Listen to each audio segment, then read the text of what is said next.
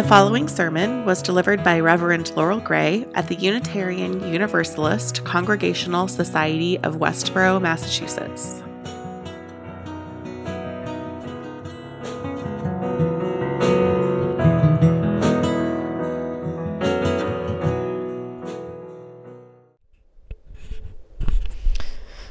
I shared a few weeks ago that I spent a day with our local 6th grade class for their World Religion Symposium. The kids rotated between speakers, learning all about different religions from people of those traditions.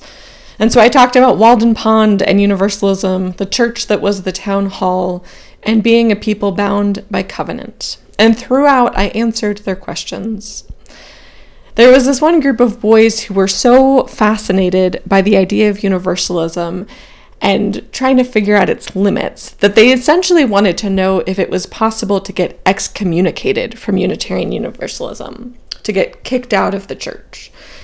The answer, if you're wondering, is no, we don't do that. We do sometimes set boundaries around how people can engage in a congregation if they've done specific harm, like murdering someone, one of the boys interjected, which yes. But we don't cast people out or say they're damned. There's no banishment. And as I answered all of the questions, one boy raised his hand after I explained that UUs weren't necessarily Christian, but that plenty of UUs are also Christian. So what about Jesus dying on the cross? He asked. And I paused, and my brain felt like it was short-circuiting as I tried to figure out if I could succinctly translate some very complicated theology to a room of 6th graders of wildly different religious backgrounds. And then I said, that's complicated. I think our reading did a good job of leaning into the, that's complicated part of Easter. There are ways of telling the story of resurrection that focus on the hope and the life that comes even after death. There are also ways of telling the story that focus on the blood and sacrificing one life to cleanse the sins of others. One of the complicated things about religion, especially when we're talking about the Bible, is that everyone is always cherry-picking, choosing what matters more and what can be skimmed over. The text itself is both so massive and includes so many contradictions and strange minutiae that everyone is always leaving some things out.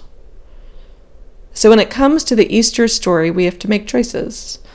Choices about how we engage, what we highlight, what helps us to live fully and authentically, and what doesn't.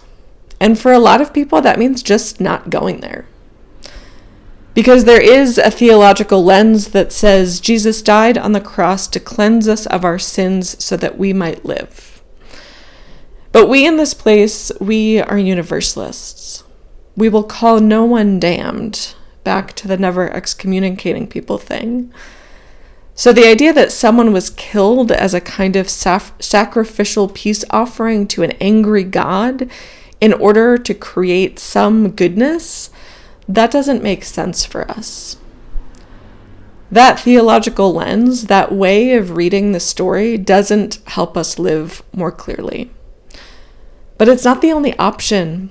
There are other ways of seeing the story, and theological pluralism doesn't scare us. It's maybe the thing we UUs are best at. We assume that wisdom is a garden, not a single tree.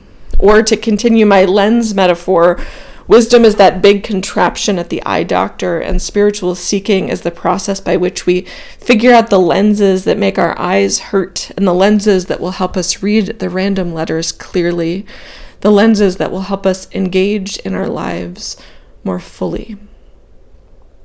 So what do we choose? How do we engage with the Easter story in a way that does help us live our lives more fully? Or perhaps, more specifically, what do you choose? Because I can't tell you what it means to you, but I can invite you to wonder and to remember that there are options.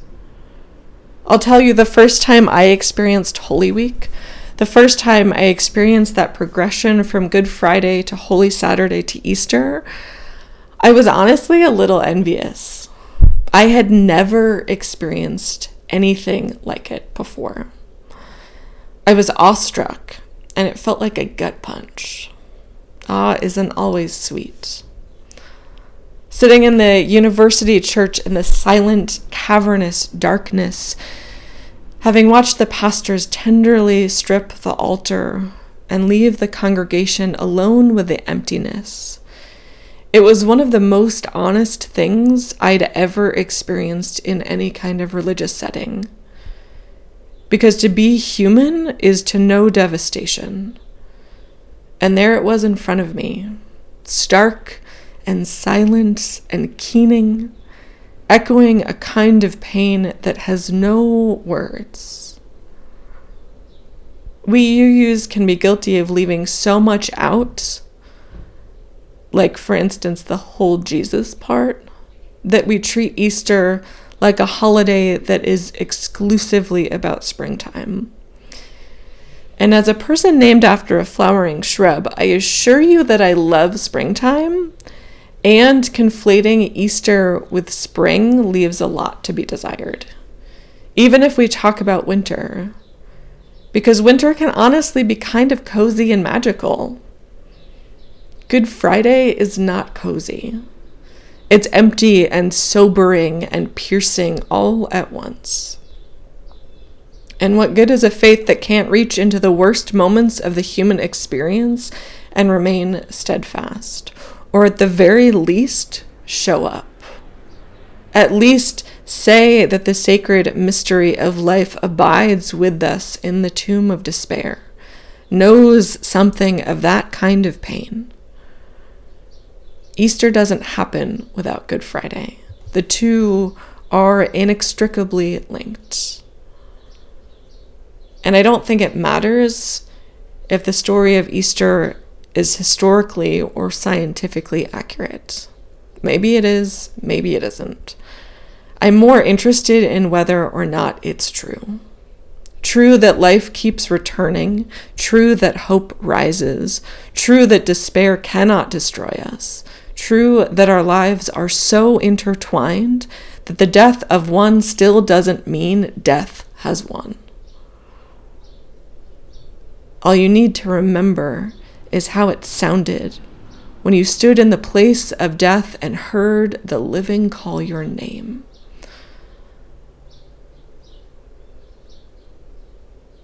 Universalism is an invitation to believe that the call of the living can reach into the worst, can reach into the place of death, an invitation to believe that hope rises, that even after the worst devastation and despair, love is still possible, still undaunted.